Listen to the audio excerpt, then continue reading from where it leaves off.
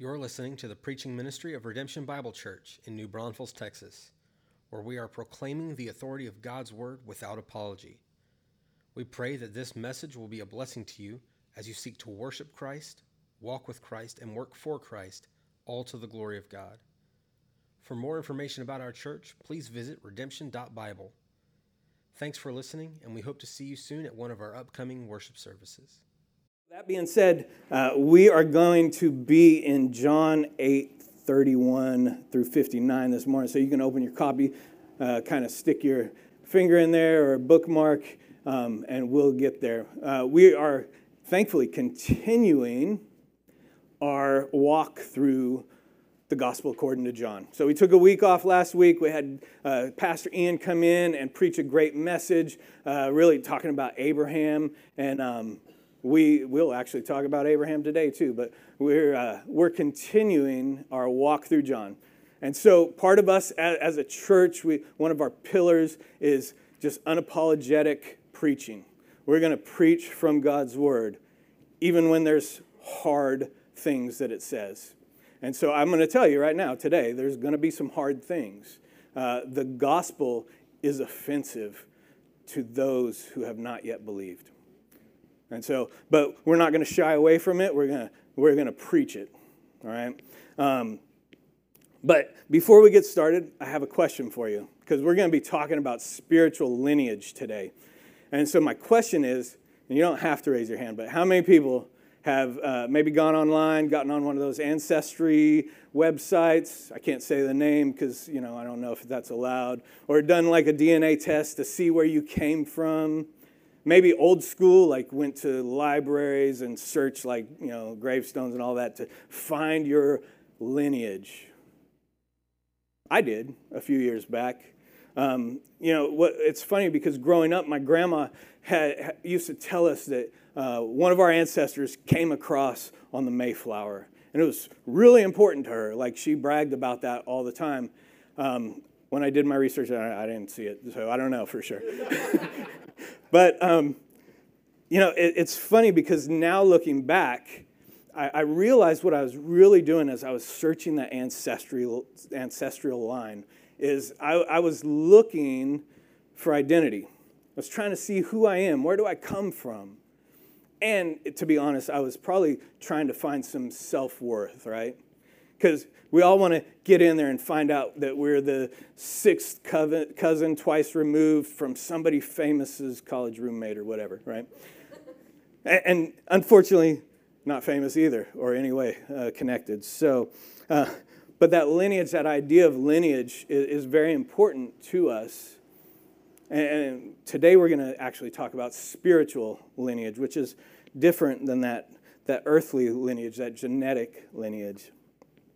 And so, like I said, we are going to be in John 8. We're going to start in 31. It's 31 through 59, which is a pretty large chunk of Scripture. So I'm going to break it into 3 chunks and go along.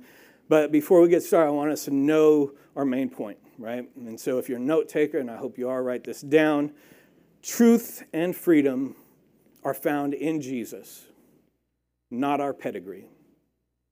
Again, truth and freedom are found in Jesus, not our pedigree. And so, to illustrate this, as we go through, and I'm going to read, but we'll see that there's kind of an aspect of our spiritual lineage that we're going to talk about, and specifically there's a phrase that Jesus says about his word, and we'll look at both of those as we go through. So join me, verse 31. So Jesus said to the Jews who had believed him, "If you abide in my word, you are truly my disciples, and you will know the truth, and the truth will set you free." And they answered him, "We are offspring of Abraham. We have never been enslaved to anyone. How is it that you say you will become free?" Jesus answered them, "Truly, truly, I say to you, everyone who practices sin is a slave to sin. The slave does not remain in the house forever. The son remains forever. So if the Son sets you free, you will be free indeed. I know that you are offspring of Abraham, yet you seek to kill me because my word finds no place in you. I speak of what I have seen with my Father, and you do what you have heard from your father." This is God's word for us today. And so the first aspect of our spiritual lineage that we're going to talk about is spiritual sonship.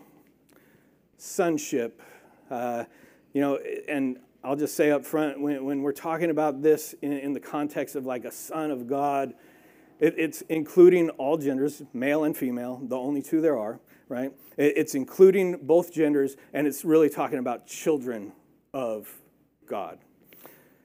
But there is a spiritual son who is above all, and that is Jesus. And what Jesus tells us in this passage that we want to pay attention to is the idea of abide in my word. Jesus' disciples find truth and freedom in his word. And so as we're looking at this passage, it's interesting because it says, Jesus said to the Jews who had believed him. And so if we think 2 weeks back, this was the last line of what Pastor Blair talked about in the last passage, right? It says, many believed him. And he starts his discussion with them with the word if. Right? It says, he's talking to the ones that believe, and he says, if you abide in my word, you are truly my disciples.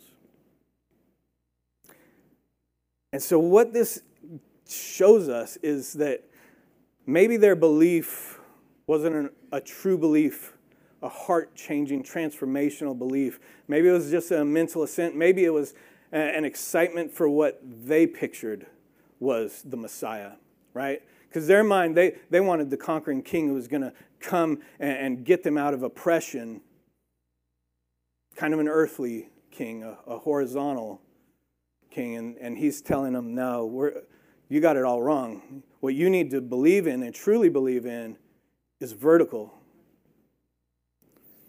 And so there's a big difference between belief and surrender to Christ. And I'll just read James 2:19. He puts it way better than me, and it's kind of a hard hitter. It says, you believe that God is one, you do well. Even the demons believe and shudder. The demons believe that Jesus is God. They don't surrender to him. They don't follow him.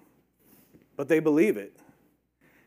And sometimes our belief stops at a knowing in our head. But what Jesus tells us is we don't need that kind of belief. We need transformational belief, a belief that happens in our heart. And this comes as we abide in his word. And this word abide is the same word that they use in the Old Testament as God's presence came to abide with his people. When he was leading them out of slavery in Egypt and to the promised land, his presence came to abide. First in the tent of meeting, then in the tabernacle, and his people were established in the temple. His presence abided. It lived with. And so Jesus is telling us, just as God's presence abided with his people, we need to abide in his word. Abide is to live in, dwell with, obey, continue in, and keep. And so I want to tell you, as a believer, we need to examine this. Because if abide is to live in, and the only time we hear God's word is on a Sunday, we're not living in his word. We're visiting. We're not abiding. We're just visiting the word. And are we allowing it to do the transformational work that it needs to do? And that transformational work is demonstrated by our fruit, by how we live our lives. There's a heart level change that happens as we believe that Jesus is not just God, but he is our God. And that belief, that abiding, should lead us to a knowledge of the truth, knowing the truth. You see, the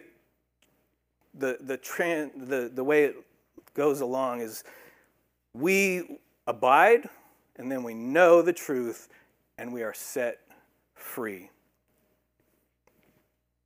And so, as we abide, we gain that understanding of truth in God's word, and we let the truth of God's word shape our lives. We don't try to shape God's word to fit our lives.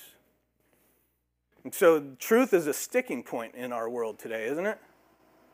Like they say, you get a truth and I get a truth, and somehow they can both be right, which if you think about it makes absolutely no logical sense.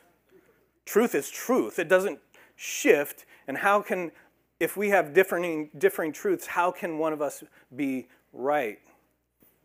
And so thank God that he has given us truth. He has given us truth. As we abide in his word, we realize what truth is. In fact, we realize who truth is. Truth has a name. Truth is Jesus. In later part of John 14:6, Jesus says, I am the way, the truth, and the life. Nobody comes to the Father except through me. And so we want to be abiding in the truth. We want to be learning truth. And the great peace that it gives us, the great comfort it should give us if we are believers, is that truth is unchanging and unchangeable, immutable, right? And the only way truth can be unchanging and unchangeable is if it comes from a God who is immutable, unchanging, unchangeable.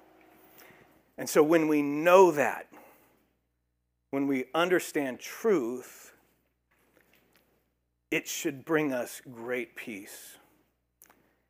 It should help us to live a life because we know it is real, true, and unchanging. And so we can abide in the word of Christ. We can follow him, and we can lead this path that says, okay, as I'm abiding, I know truth, and it will set me free. That knowing truth sets us free. And it's funny because there's this disconnect as Jesus is telling them. He says, look, you say that you're free in Abraham. In fact, it says, they say, we've never been enslaved to anyone, which is an absolutely absurd statement from them. Right? He's reminding them of this as he talks about being a slave to sin. As a people, you were a slave, and I brought you out of Egypt. I led you out of slavery to freedom. In fact, as we look at just their history, they were in bondage or conquered by the Philistines, Babylon, Persia, Syria. And at the time he's talking to them, they're under the oppression of the Romans.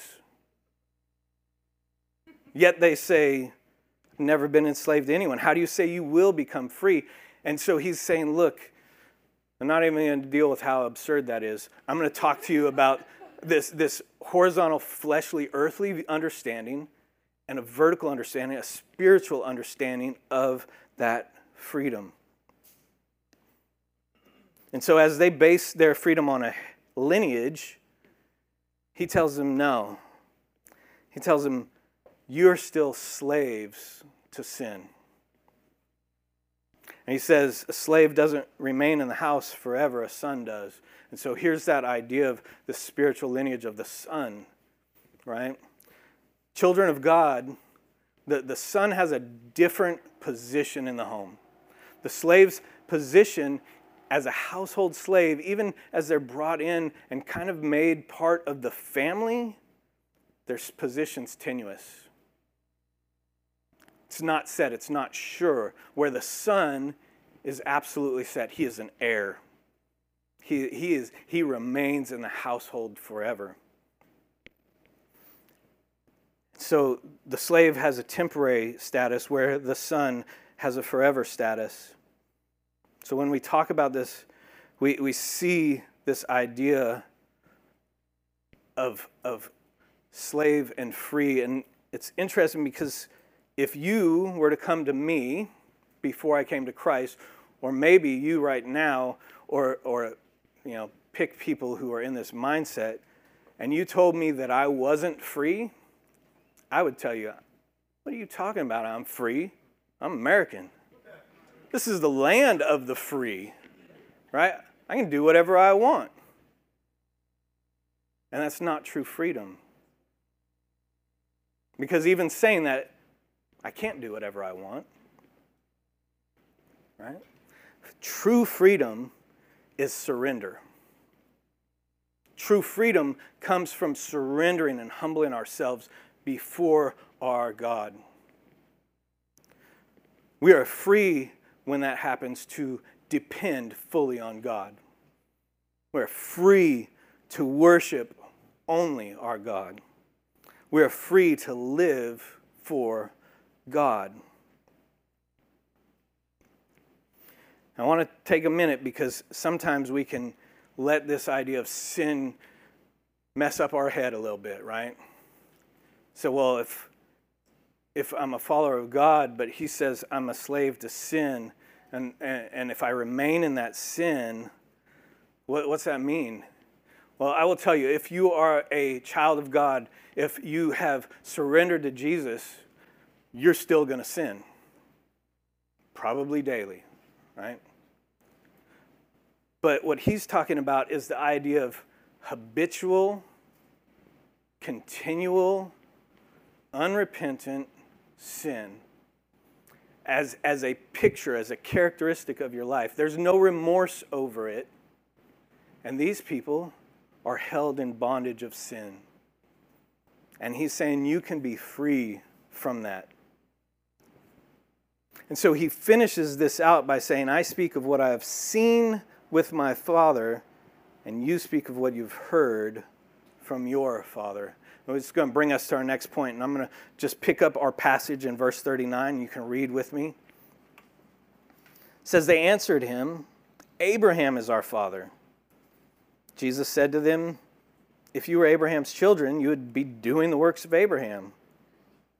But now you seek to kill me, a man who has told you the truth that I heard from God. This is not what Abraham did. You are doing the works your father did. And they said to him, we are not born of sexual immorality. We have one Father, even God. Jesus said to them, if God were your Father, you would love me. For I came from God, and I am here. I came not of my own accord, but he sent me. Why do you not understand what I say? It is because you cannot bear to hear my word. You are of your father the devil, and your will is to do your father's desires. He was a murderer from the beginning and does not stand in the truth because there is no truth in him. When he lies, he speaks out of his own character, for he is a liar and the father of lies. But because I tell the truth, you do not believe me. Which one of you convicts me of sin? If I tell the truth, why do you not believe me? Whoever is of God hears the words of God.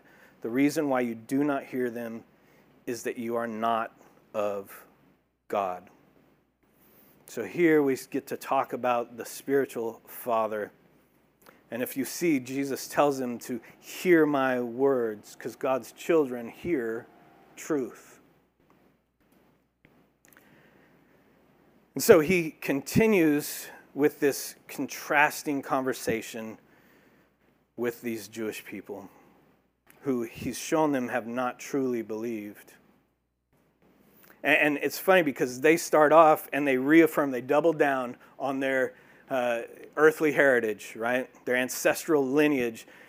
And Jesus tells them, like, hey, I know you say Abraham's your father. Abraham's not your father. If Abraham was your father, you'd do what he did. Abraham had faith,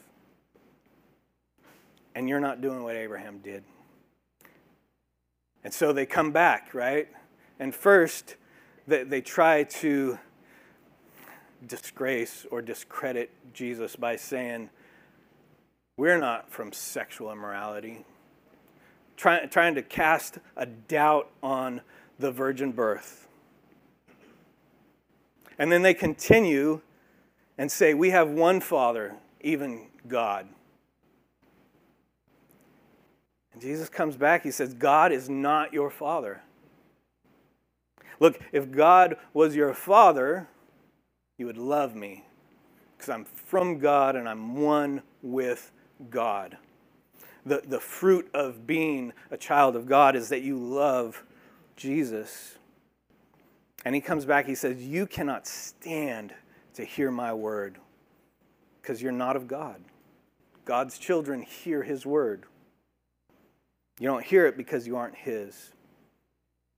Now, this is the second time where Jesus says that he calls out their father.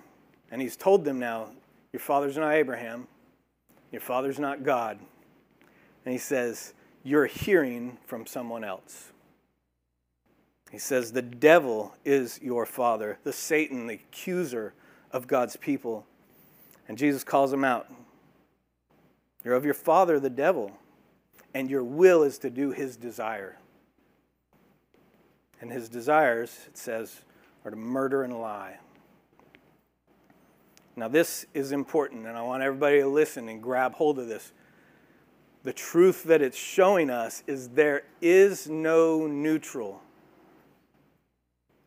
There's no in between. You are either a child of God or your daddy is the devil. I know it sounds funny, but it's a harsh reality. This should do something to us as believers. It should make us all the more desirous of sharing the gospel. Because if there's a person out there who says, I don't follow Jesus, there's only one other camp for them. They're of the devil.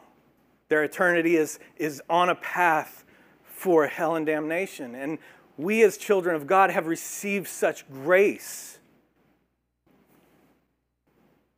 And even as Jesus lays out these arguments, he's presenting them a chance of grace. But there's no neutral. There's no in between. Ephesians 2, 1 through 3 says it this way.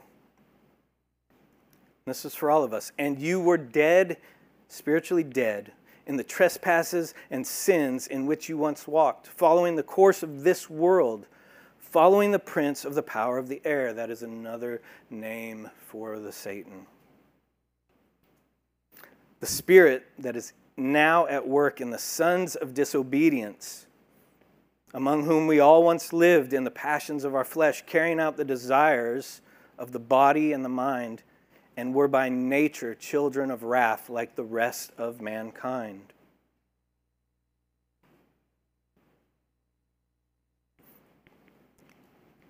Should sit heavy on us, right? And what he says is, there's ways to tell.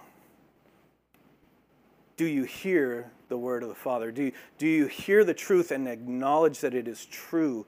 Does it transform your life and change things about you? Do we love Jesus? And does that love transform our words and our ways? Or are we liars and murderers? Now you might say, I've never murdered anybody. I hope not. But what he's saying in this is that murder, hatred, death is what Satan brought into the world when he tempted Adam and Eve. And his desires continue. He wants to kill, steal, and destroy. And if you're not following Christ, you might say, hey, I'm a pretty honest person, but I will tell you, you are a liar. Because you are living a lie. If the truth is Christ and you're not living under that truth, you're living a lie. So we want to look at that and do some reflecting. All right, listen, no one can claim God as their Father if they won't surrender to Christ as their Savior. There's one way in. That's the only way to be adopted into the family of God. It's through the saving work of Christ, period. We, like the Jews in this passage, don't get to rely on our ancestry as a means of salvation. We can't be saved by Abraham. Even though in Galatians 3, 7 through 9, talks about us as children of Abraham. It says, "Know then that it is those of faith who are the sons of Abraham. And the scripture, foreseeing that God would justify the Gentiles by faith, preached the gospel beforehand to Abraham, saying, 'In you shall all the nations be blessed.' So then, those who are of faith are blessed along with Abraham, the man of faith." And so, though Abraham is a blessing, is by his faith, not his ancestral line. We are children of Abraham because of our faith in Christ. The other thing that we have to know is that we don't get to be saved. We can't claim salvation by hanging around church. We don't rub off salvation. Our praying grandmother, bless her for her faithfulness, won't save you.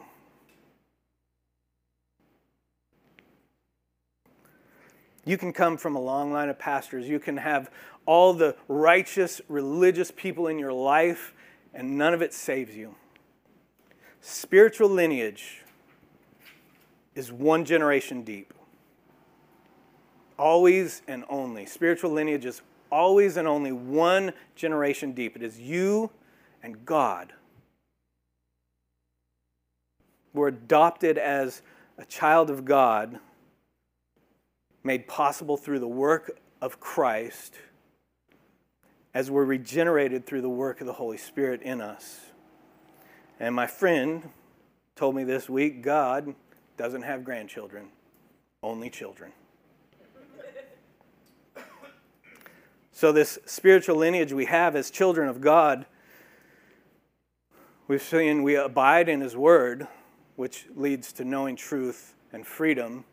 We hear His Word because those who are not of God do not have the Word, the truth in them, and they can't bear to hear it.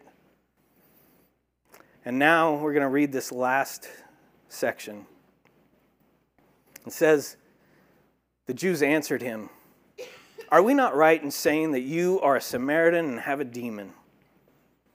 And Jesus answered, 'I do not have a demon, but I honor my Father, and you dishonor me. Yet I do not seek my own glory. There is one who seeks it, and He is the judge. Truly, truly, I say to you, if anyone keeps my word, he will never see death.' And the Jews said to him, 'Now we know that you have a demon. Abraham died, as did the prophets. Yet you say, if anyone keeps my word, he will never taste death. Are you greater than our father Abraham, who died? And the prophets died. Who do you make yourself out to be?' And Jesus answered, 'If I glorify myself, my glory is nothing. It is my Father who glorifies me, of whom you say He is our God. But you have not known Him. I know Him.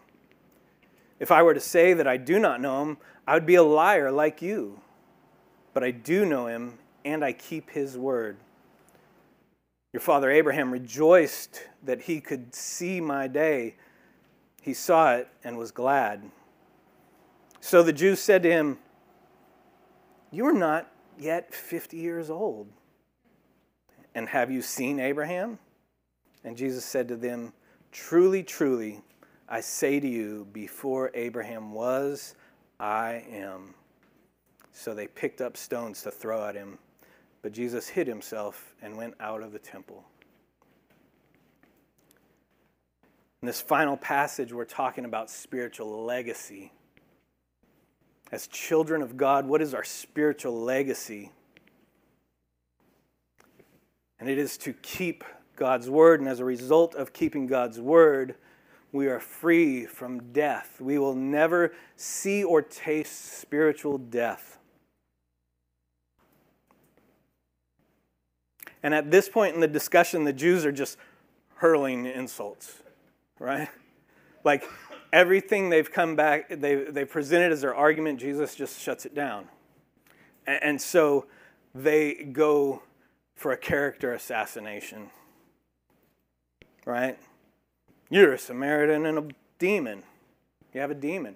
And what they're saying is, like, you're a heretic, and you have, you're blaspheming. You have a demon controlling you. And Jesus, very calmly, it looks like, just comes back. He says, I don't have a demon, right?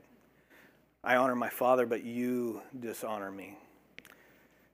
And it's funny because when I think about their outburst, really, it reminds me of like kids on the playground, and they're having an argument, and they get to the point where one goes, "Oh yeah, well you're a stupid head. Like, I don't have anything else to say."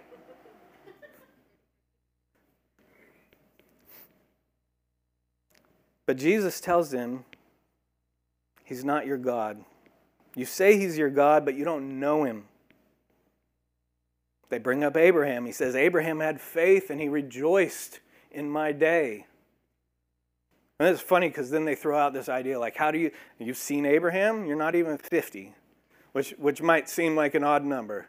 But if we look back into Numbers chapter 4, it actually talks about the service of the Levites. And so they served until they were 50 years old, and then they retired, right? And so they're saying, like, you're not even old enough to retire. And you're saying you've seen Abraham? And he's telling him, look, you're still looking through the wrong lens. All you can see is this. And I'm talking a spiritual lineage. I'm talking about eternal life, about being children of God. And you're stuck on just this, what I can see. And he's saying, you got to change your lens. And when he says, like he drops the big I am, like mic drop, done talking about it, right? When he says this I am, goes back to Exodus 3, as Moses is standing there at the burning bush, and God has revealed himself, and he's commissioned Moses to go and lead his people out of Israel. Out of Egypt. And he goes, well, what am I going to tell him? And so in Exodus 3:13 through 14, it says, then Moses said to God, if I come to the people of Israel and say to them, the God of your fathers, Abraham, right, has sent me to you, and they ask me, what is his name? What shall I say to them? And God said to Moses, I am who I am. And he said, say to the people of Israel, I am has sent me to you. I am, the covenant name of God, Yahweh, as we pronounce it, right? And when Jesus makes this statement, before Abraham was, I am. I am God. I have always been God from the beginning, and I stand before you, giving you an opportunity to see this, to extend grace again. And they know exactly what he's saying. And their response is they pick up stones to try and kill him. And he walks away because it's not yet his time, as he's done a few times so far. And this is interesting because if we're honest, people tend to like the idea of a Jesus that fits their desires and their design. But when they're confronted with the truth, oftentimes the ones who cheered at his coming chant for his death. They pick up the stones because they cannot stand to see the truth in front of them and be confronted. What's this all mean for us? It means the same thing it did for them. There's no human lineage that's going to save us. Doesn't matter what your pedigree looks like. Doesn't matter how much you researched your ancestry. I don't care if you can trace it back to Abraham. It ain't going to save you. The only lineage that matters is our personal adoption to the Father through the Son by the Holy Spirit. Jesus lays out a clear path. He invites them. He shows them the error of their ways, and he does that just for us today as well. If we are thinking we have salvation just because we've shown the outward signs of religion, we're not there. Just because grandma was a believer doesn't save us. Grace saves us. That faith that we are given to believe and surrender to Christ is what saves us. Our spiritual lineage is given to us through Jesus. It is a great grace. And so if we have surrendered to Christ, he has changed our position to be children of God, a son and daughter of the Most High King. Then I hope you hear this today, and there's an urgency to abide in his word, to know truth, to keep his word. And by doing that, we should be sharing how he has transformed us. If you're not a follower, I pray that this would make you tremble. To know your position and where you stand. That eternity's coming still, but it's the wrong place.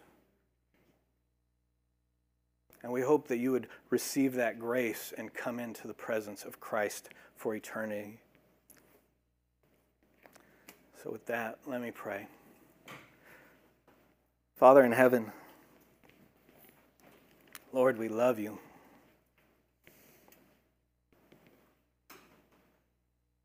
Lord, we need you.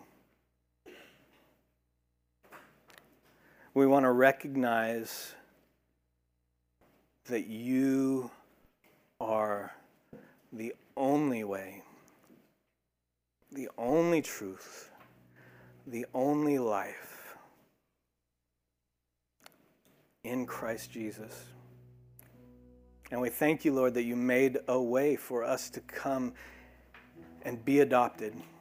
That through the price that Jesus paid, for the wrath he bore for our sin, he set us free from the slavery and bondage of this world. And he has allowed us the chance to, by grace, through faith, become children of God. We thank you for your word, Lord. We thank you that sometimes it is hard, but it is always for our good. We pray that we would live a life that glorifies you.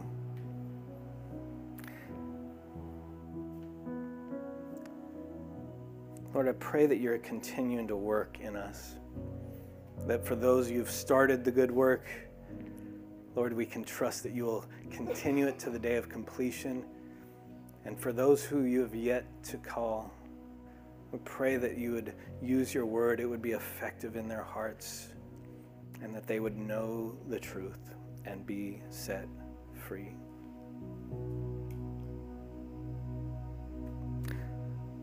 Lord, we turn our hearts to you. We set our minds on you. We thank you for spiritual lineage. And we trust you in all things. We know that we can only do this through our Lord, our Savior, our matchless King, King Jesus, and it is in his name that we pray. Amen.